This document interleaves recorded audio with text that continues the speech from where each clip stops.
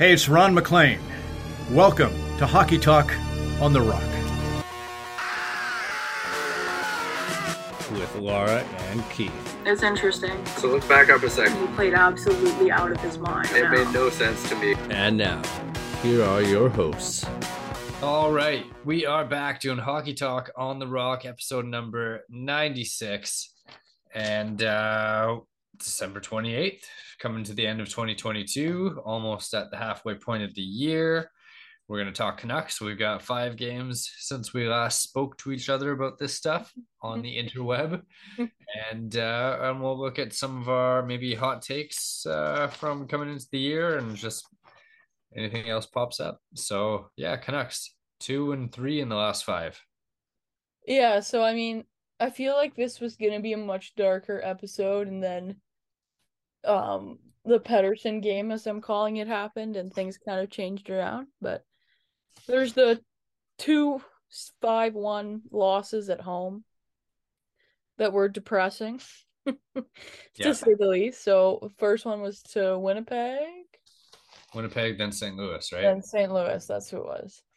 And yeah, just really not great efforts. Pettersson didn't play in either of them, and it was noticeable that he wasn't there. And it is frustrating because you are paying a bunch of players a lot of money, you know, to be the guys, you know, and when you take him out of the lineup, it was just like there was such a big hole, and it was just depressing, basically. And then, you know, you have the game against Seattle, and Boudreau's like, oh, he might not play. He's still not feeling great. He hasn't skated in 6 days.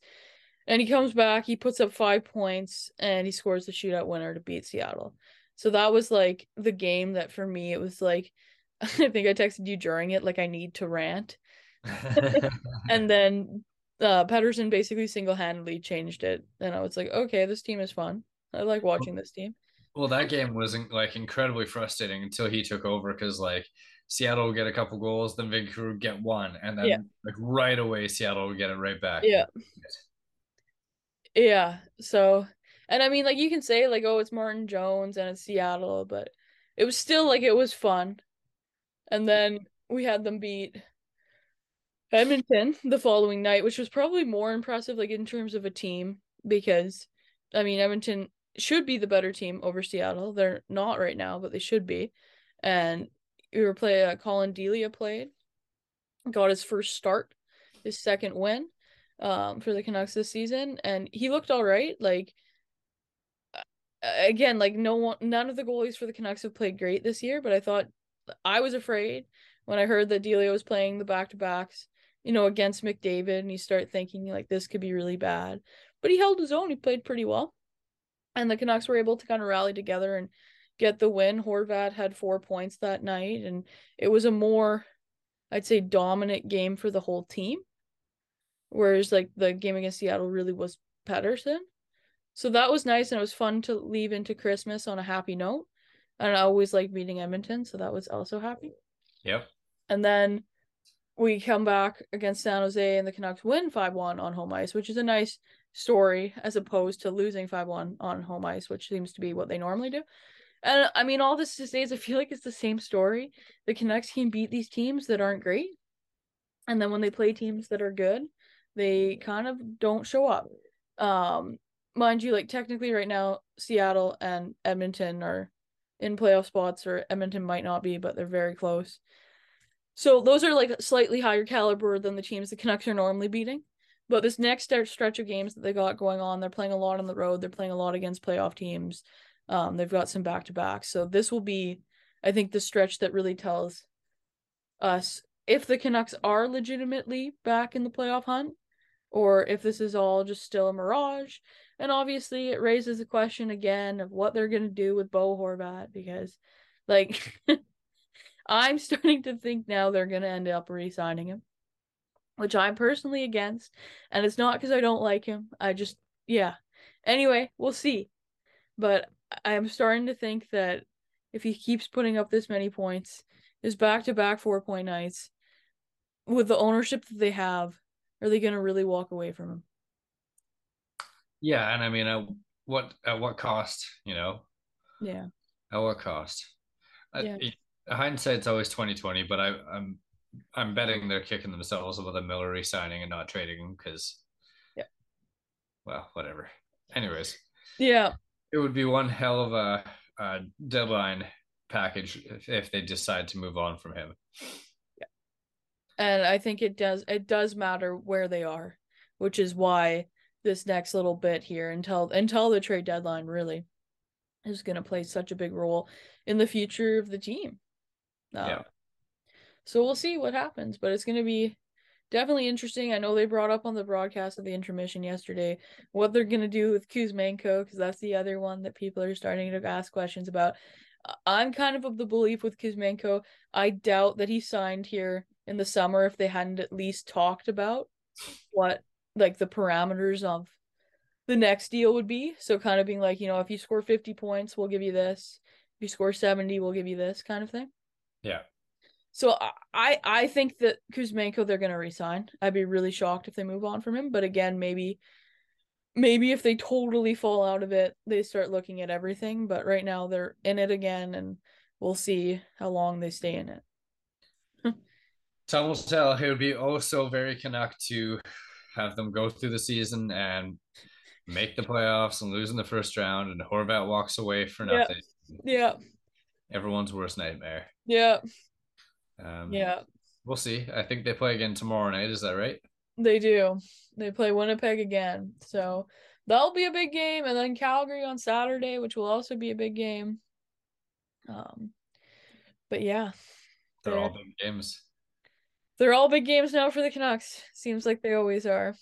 It's kind of nice to see. I mean, minus the back-to-back 5-1 losses, that like the offense is picking it up enough to do what they have to do. Because like whether it's Spencer Martin or Thatcher Demko, like they're letting in a lot of goals this year. Whereas like last year, that was kind of the bread and butter thing. Was like, well, not both goalies, but Demko for sure Yep. is he was stealing games and keeping them in every game. Whereas like Martin looks okay, but he'll let in like 4 or 5 goals a game or something. Yeah. Yeah, he's a funny he does seem to make big saves, and then he'll let in like that goal from center, or not center but almost center, where I was like, I think I'm over the Canucks. Yeah. But that kind of goal, and then he makes like this brilliant stop, and you're like, where are you at? Totally. But he's a backup goalie, and I think we all know that, and he's probably playing way too much for what he should play right now, and it's starting to show. There is a book on him now. The people are going like top glove side on him quite often, and that happens right with every goalie once they've played enough. Yep. So we'll see what happens. Yeah, I think that's all I have for the Knuckleheads. Yeah, I mean, there's it's now past Christmas and the trade freeze of the rosters is over, and as always, we're almost 2 months away from the trade deadline, so they're starting to talk about UFAs and where they're going to go, and two massive contract UFAs that are both having underwhelming seasons but are on a terrible team are Taves and Kane. Yeah. And the talk around them, like Kane, there's always like the list of teams. Like, where's he going to go? Could be here. Could be here. I think the Rangers is talked about the most. Yeah, the Rangers in Toronto I see all the time. Which is weird. What I read say he's on pace for like 12 goals this year. Like Yeah. he's like one of the worst years of his career. Of his career, yeah. And then like it seems like for a year they've been talking about Taves to Winnipeg. Yeah. And the only way I can see that happening is if they broker in a third team to take a bunch of the money to make it. Yeah. So it'll be interesting to see what happens with those two, because that's going to be like the end of a dynasty. Yeah. Sure. I mean, I keep hearing with Taves like Colorado if they don't go after Bo. Right. Which I could also see because they would have the money right now anyway because of their injuries to do it. But yeah. Chicago will be fascinating to watch because they're obviously in it for Bedard. Yeah. Right now. I can't remember how many games they won in December, but they're given some competition to the other bottom feeders down there, to Anaheim basically. Yeah. So And, we'll see. and Bedard, who had 7 three points. goals. Yeah, 3 goals and 4 assists today. I mean, it was Germany, but still really crazy. This Canucks fan is crying. Yeah. It's That never was, gonna happen. I would like it wouldn't kill me if you end up in Anaheim. I'd feel better about it than Arizona or Chicago, Me too. but whatever. Um, It's gotta be Vancouver. yeah, so Brendan the Stars. yeah. All I've got is looking at some hot takes Okay. since we're halfway through the season. Okay. Um, and I admittedly went more conservative this year than I have in past years. Okay. So I feel kind of good about it right now, is what I'm trying to say. I gotcha. My 10 hot takes leading into the season. Number one, Jake Virtanen gets a PTO around training camp, and he did. He didn't make the Oilers, but he So, had a PTO. yeah. Matthew Tkachuk finishes with more points than Jonathan Huberdeau, which is right so far. Yeah. But Calgary finishes with more points than Florida, and I don't know off the top of my head if that's right, but that's got to be darn close. I think it's right now. It is right. Let's check.